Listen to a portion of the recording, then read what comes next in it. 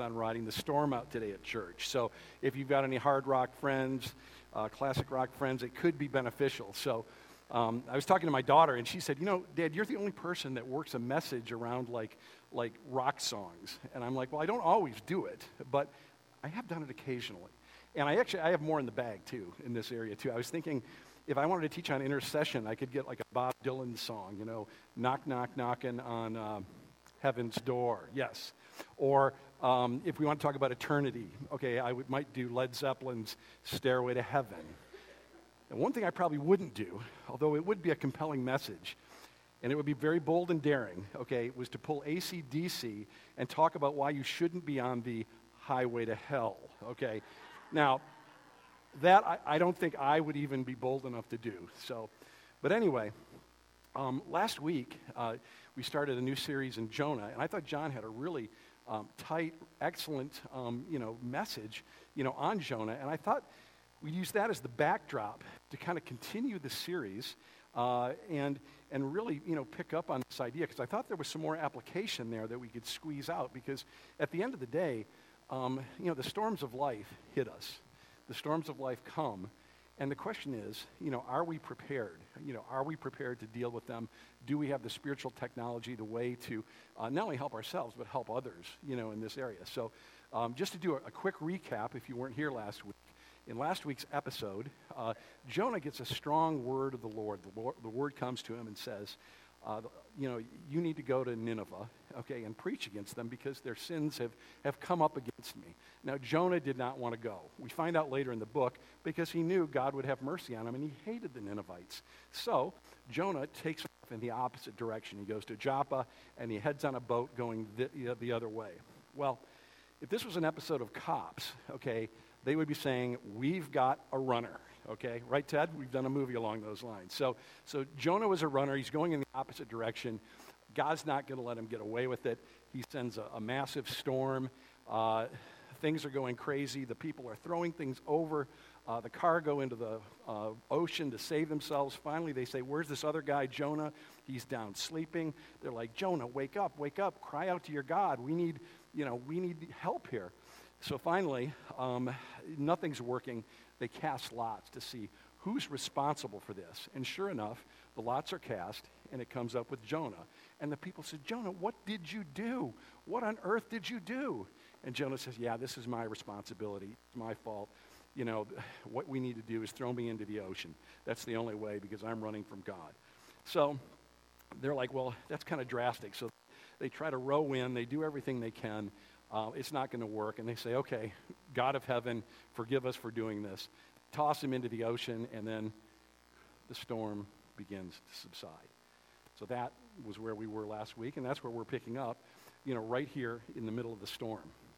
And I think, when I start out and speak, a lot of times I come with the understanding. I was telling a friend this week, I said, when I talk, I come with the perspective that nobody wants to be here, and they'd rather be at lunch doing something else. So unless something's compelling, and unless something's meaningful or relevant to your life, you don't want to be here. But this is why this message is relevant. This is the key thing, is that storms happen. Sometimes the storms are our fault because of carelessness, sin, things that we do. Sometimes things just happen.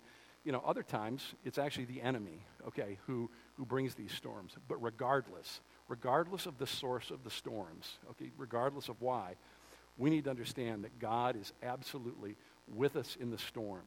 There's two things that we know. God is with us, and then the other thing is when this storm is over, okay, we are going to be a different person. We are going to be changed by the storm. We're going to grow. We're going to enter into a new place. Those are the things. And here's the deal. We're the people of God, okay, and that we never have to go through this alone. But too often, and especially when we're younger. I don't know how many of you have kids who are younger, or you've got grandkids who are younger, or even teens. But when we were kids, when you had an issue, maybe it was bullying, maybe it was you were embarrassed, maybe you did terrible in a sports game. I don't know about you, but it seems like back in our day, we didn't a lot of times talk to our parents, and a lot of times we didn't even know what to do. It was like, what do you do? You take it internally, and by yourselves. So one of the reasons that we need to explore this whole idea of how to ride the storm out with God is that we have kids and we have grandkids, okay, who need to have, you need to understand that there is a place to go, that there is a refuge, that there is a shelter, there is a strategy, there's technology, that you don't have to go through it alone. So let me just take a little poll. How many of you, when you were going through something, like during your school years, did you talk deeply about it with your parents? Okay, how many of you dealt with it alone? Look around. Okay. So, again, as parents and grandparents, if you understand the storm, think about this. What if you could impart to your kids, that, by telling these various Bible stories, or your grandkids, before they go to bed, this is what the people in the Bible did when they ran into problems. This is how they dealt with it. This is how David dealt with it. This is how Abraham dealt with it. This is how the various people did it. And they all did some similar things. Imagine if that could be imparted to our kids and grandkids. So when that time came and things were happening that they don't want to tell mom and dad about, okay, guess what they're going to do? They're not going to go to their friends, okay? Well, they might go to their friends, but they're going to know they can go this way, and they've got somebody who they can share their heart with where they're not alone. Because here's the other thing. When the storms come, there is no shortage of bad advice out there. Seriously, okay. So let's just say you've got a son or a daughter who's going through something, and they talk to their partying friend. I don't know what to do. Well, dude, let's go out and get hammered. Those are the kind of solutions. Think about this. Even Job, okay, even biblical Job. What did his loving wife say to Job in the midst of his storm? Why don't you just curse God and die? So again, there is no shortage of bad advice, but you guys out there, me, all of us, okay, we need to be the source of good advice. We need to be the outlier, the anomaly that has the word of the Lord. When anxiety comes, the scriptures say anxiety in the heart of a man or a woman, it brings them down. There's a depression there. But the good word, the encouraging word, the hopeful word, the word that you're not alone, it lifts them up, okay? And we're called to be the people that do that. That's the word. In fact, if we can gain the understanding of the dynamics of the storm, and we understand how God operates and how God sees things, which is not how we see things, okay, then we're in a position not only for ourselves, okay, to navigate through the storm, but to help others, to be, and this is really the call, this is the message, that you are the first responders. We saw in the video the storm, okay? You're the ones that are dropping out of the helicopter. You're the first responders to your kids, to your grandkids, to your friends, to your work colleagues, going through divorces, deaths in families, being fired from a job, whatever the storm is, whatever the storm of life looks like, we're the people with the answers. When 9/11 came, there was a situation where some guys were in an elevator, and it was 3 executives, and there was one fella who was the janitor, and it was a very intense situation. And you have these 3 guys making millions and millions of dollars, okay, doing hedge funds and various things, but they're in the elevator, and here's the janitor making minimal whatever. But at that time, he knew exactly what to do, and he was able to finagle things and get everybody down to safety. Because in a room full of questions, in a room of a place of uncertainty, the one with the answers is the one that leads. That's the person that has the influence. And here are the dynamics of when the storm comes. Everything goes a little haywire. There's an old TV show, and I'm going to date myself to some extent, but I know some people are going to relate to this, okay? There's an old TV show. I'm talking old, black and white old. That's how old I'm talking. And when the show came on, it says, you are no longer in control of your television set. We control the vertical. We control the horizontal. We are going to a place in your mind called the outer limits.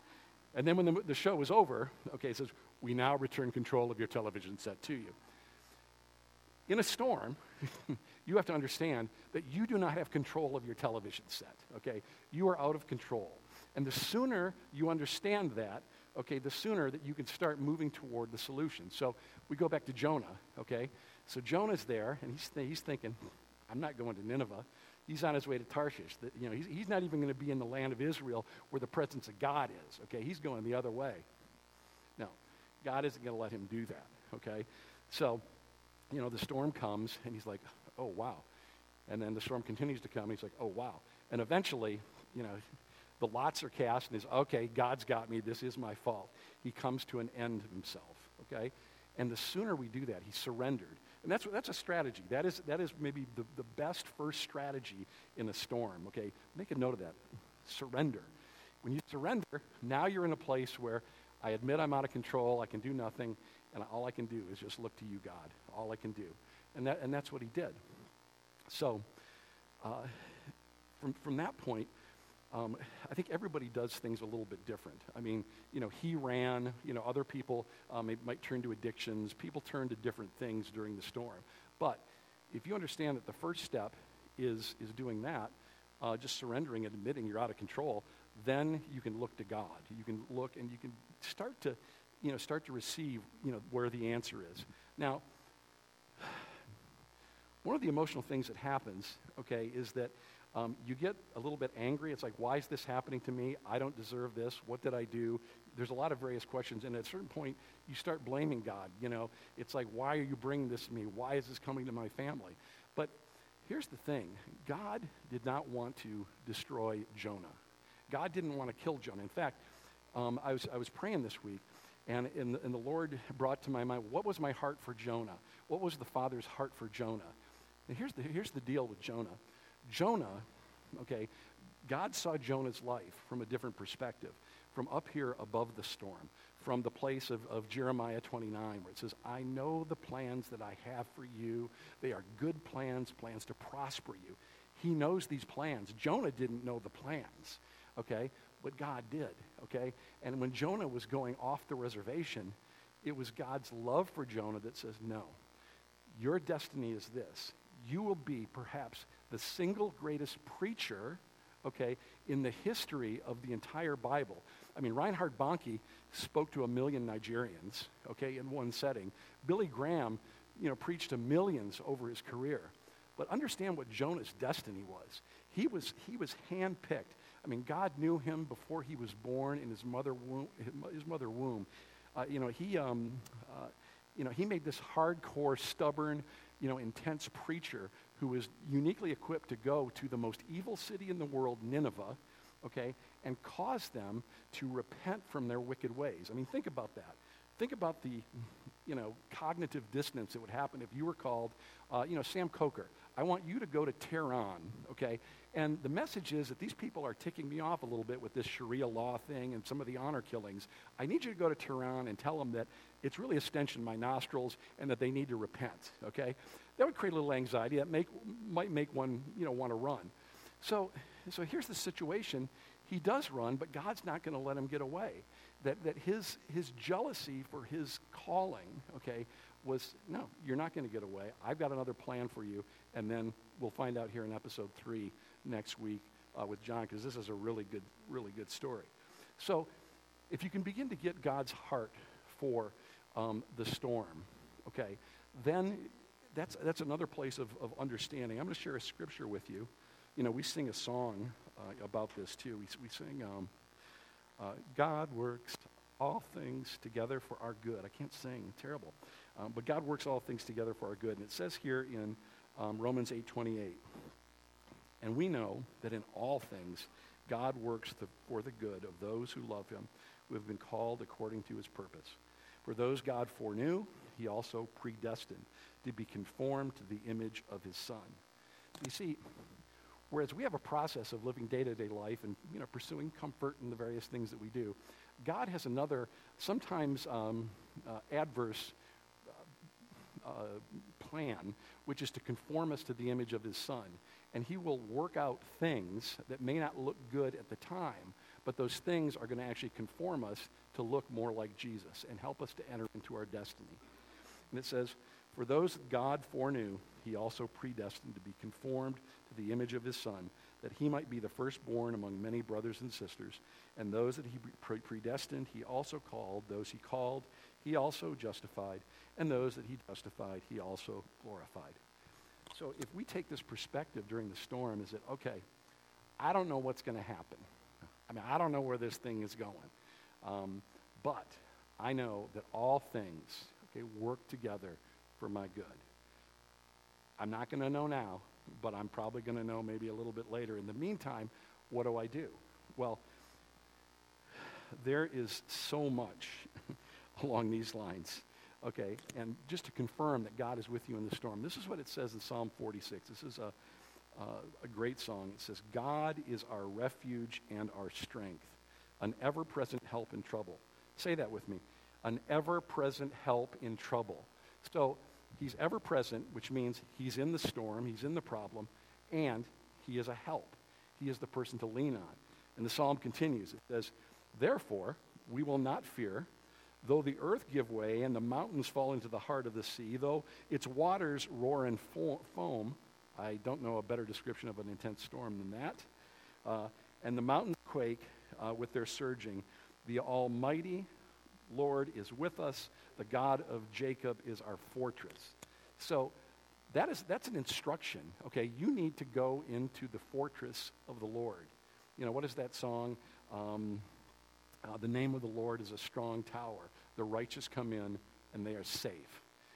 So when you're going through it, it's all about clinging to Jesus. I remember I had a season in my life where I was a single parent, and the kids were with me, and I didn't know how things were going to go. But I remember talking to another single parent, said, you know, I would wake up every morning, and I wasn't sure how to get through the day, but I knew that if I didn't pray and if I didn't come before the presence of the Lord, I didn't have the energy to do it. And I would say to myself, how do people start their day, okay, without, you know, asking the Lord to come in and give them strength and give them help? But you see, that's the thing about the storm. You know, you absolutely need to be that close. You need to be, you know, just tied and tethered, you know, to the Lord to get through the storm. That's the message here. That's what we're called to do. So, what else does Scripture say? What else does Scripture say about people who've gone through the storm? We know that Jonah, one good thing that he did, and it was an amazing thing, when you think about the pictures of that storm in the Ride in the Storm Out video, that's what he jumped into. So, again, Jonah was hardcore, you know. So, when he surrendered big. But there are other folks who were in those positions as well. Like, think about, for example, David, okay? David had a situation where he was in exile, and he and his mighty men were doing things, and they had a little camp, and the camp was called Ziklag. And there at Ziklag, that's where all the families and the kids and everybody were. Well, one day when they were out doing their business, the Amalekites, the enemy, came in, and they burned the village down. They took all the women and all the children. So David comes back with his mighty men, and everybody is absolutely heartbroken.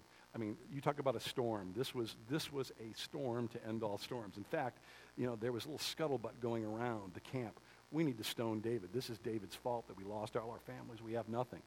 So David's there, absolutely no strength, absolutely nothing left. So what does David do? And this is advice for the storm, okay? It said this, real simple. David encouraged himself in the Lord. David encouraged himself in the Lord. So that's what you need to do. You need to encourage yourself in the Lord. I'm not going to let it sit there, okay? What does that mean? You all have a history with God. You have the time when God met you. You have the time when you know that God spoke to you. In David's case, he had an amazing history because he was one who was tethered to the Lord in so many ways. And it doesn't say what he did. In fact, it almost leaves it to our imagination. But I'm sure he said, you know, Lord, when I was a kid, when I was tending those sheep and the lion came and I was scared, you were with me. And you know, Lord, when that bear was out there, you know, ready to attack the sheep, you were with me and helped me get the bear. And when I was maybe a little too zealous and all of a sudden found myself, you know, in front of Goliath, you were with me. And Lord, when I was just in those places of despair because of all the various things that have happened in my life, I could cling to you and you would lift my spirit. So I would imagine he thought about that and he worshiped the Lord. He worshiped the Lord, and the distance between his own personal weakness and God's inability to help him, or anybody's inability to help him, all of a sudden as he encouraged himself in the Lord, on that scale, God, you can do anything. And then a new man rose up and he says, bring me the prophet. Okay, should we pursue them or should we do this? And then he gets a plan and away they go and they restore everything. But the point is that when you're in that place, we need to encourage ourselves in the Lord. So then we have Abraham. What did Abraham do? Abraham's storm hit when the pride and joy of his life, Isaac, was called to be sacrificed, right? And he had to go up the hill, okay, with Isaac to sacrifice him. Every step was a step into the storm. What are you going to do? So what did Abraham do? And I don't know whether we can fully grasp the intensity, okay, of that thing where your entire heart, your hope, is right there, and the Lord's asking you, okay, you need to sacrifice. Bring the sacrifice to me. But he walked, and he walked, and he thought, and all I know is that he just kept walking, and he trusted God. And at a certain point, his son said to him, Father, where are we going? He says, well, we're going. The Lord will provide a sacrifice. And in Abraham's faith, he believed that there would be something provided that would prevent him from killing the child of promise. He surmised the character of God that he knew. And as he was walking up the hill this way, the Lord brought a ram in the thicket the other way. He couldn't see it, but he kept walking. And that's another thing. When you're in the storm, sometimes all you can do, trust God like Abraham did, and just keep walking. Because you don't have to see your provision. You don't know where the healing is going to come from. You don't know where your job is going to come from. You don't know where the financing for the project that's going to maybe save your home is going to come from, okay, or how this court case is going to come out so you get to keep kids, or whatever it is. You don't know. But we know that in the storm, according to Abraham, according to this book of instruction and storm training that God gives us, we keep walking and we trust the Lord. Amen? Hallelujah. Amen. And then, here's the deal. These are pretty amazing people of faith. But what about Gideon? What about normal, regular Gideon? Okay, Gideon said of himself, he said this, he said, I am the least guy in the least tribe in the entire Israel. I'm the worst. And when the angel found him, he was literally hiding, okay? He was hiding out of fear. So the angel comes and says to Gideon, arise, mighty warrior, and tells Gideon, you have a task, okay? And this is the storm, people. The storm is right here. It says, you are going to take the Midians and destroy them and push them out of Israel. And he's like, whoa, whoa, whoa. You don't know who I am, okay? I am not a mighty warrior. This is who I am, okay? But it's the angel of the Lord appearing to him, okay? So, this happens, and he's like, okay, just to make sure, angel of the Lord, okay, if this is real, and I'm not imagining this, when I wake up tomorrow morning, I'm going to put this fleece out, and I want everything to be dry around it, but I want the fleece to be wet. Lord, very patient, he's kind, he's long-suffering, he understands our weaknesses. He says to Gideon, okay, got a deal. So next morning, Gideon wakes up, picks up the fleece. It is soaking wet, and there's nothing anywhere else. He's like, okay, that should do it. He should be ready to go. Things should be settled. He was not settled. We probably wouldn't be settled either. He goes, okay, this could just be a coincidence. Okay, we rationalize sometimes, don't we? We rationalize when we know maybe we're supposed to do something. Well, maybe not. That could be a coincidence. That might not be God. So he says, okay, Lord, I'm praying to you again. This time, I want it to be wet everywhere but the fleece. So the next morning, he gets up, and sure enough, what happens? Everything's wet, but the fleece is like absolutely bone dry, okay? And he said, okay, it's you, and it's settled. It's settled. And that's the game, folks. That is the game of the storm. It's settled. It's settled in our hearts. God's with us. I don't know what's going to happen. I don't know if I'm going to win the court case. I don't know whether my kids are going to be off drugs. I don't know if there's going to be reconciliation. I don't know if I'm going to get a job, but I'm going to keep walking, and I'm going to keep trusting, and I'm going to just keep moving along, okay, with God, okay? And that's it. That's the secret of the storm. So getting back to the end game, the more we know what people did in this book, okay, how they dealt with the storm, the more prepared we are when the storm hits. Because oftentimes it's like, oh no, now what do I do? We don't know. But, this is very clear what to do, is that we seek out God. If there's one thing that was common with everybody, what they did was they sought God out. They moved toward the Lord. They moved toward the Lord, and then they just trusted him. And that's the call. That's the call. But that's not the only call, because the call is you guys are the people of God. Not only are you going to understand this, but you're going to share it. We were talking in our home group this week. And if you get a revelation, if you get an insight, okay, and you share it with somebody, guess what? You get more. Because the scripture says if you're faithful with a little, okay, you give it away, you get more. So that's what we're called to do. We're called to share these things. And I know all of you are in situations where there's people at your work or whatever that are going through divorces. They're going through different issues. They're going through that storm. And I'll tell you what, we've been placed here to be, that voice in the storm.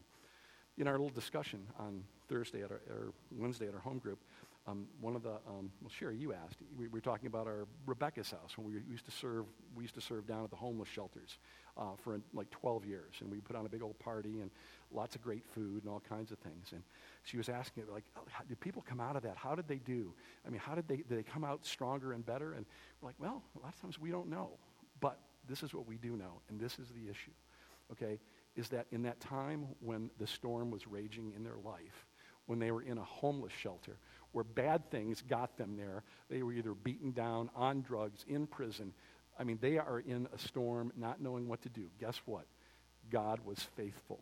God sent home-cooked meals. God sent people to pray. God sent music. God sent all kinds of good things for them, to just be encouraged by, as a sign that, you know what? It's going to be okay. And guess what? Those people are going to be back next week, and next week, and next week, and next week, until they're out of the shelter. And hopefully during that time, they were built up, strengthened, encouraged, and that's what we're called to do. We are the first responders. We're the people that are being lowered from the helicopter, into the stormy sea to just be with one person. It could be simple as going out and having a beer with somebody, going and having a cup of coffee, taking them out to lunch, bringing some groceries over to their house. It's something. But that's what we're the people of God. We're the first responders. That's a call that we have on our lives. And God digs that. I mean, he really loves it when we do that. So, I don't know. That's my message. We're going to probably be out of here early.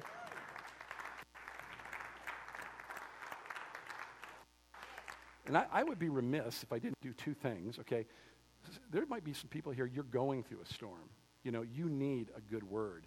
It could be physical, could be financial, could be emotional, could be anything. I don't know. I'd like some folks to maybe come up here from our, especially from the School of Kingdom Ministry, to pray, and then anybody else in the prayer team to just be there for you. And then others of you, some things maybe touched you and said, you know what, I want to be the first responder. I want to be empowered. I want to think differently and move toward people who are hurting and broken. Okay? And maybe you just want an encouraging word. Well, we're gonna pray for you and do that. So, good. We've got some folks up here. Let me close in prayer. When I'm done, you are free to move about the country.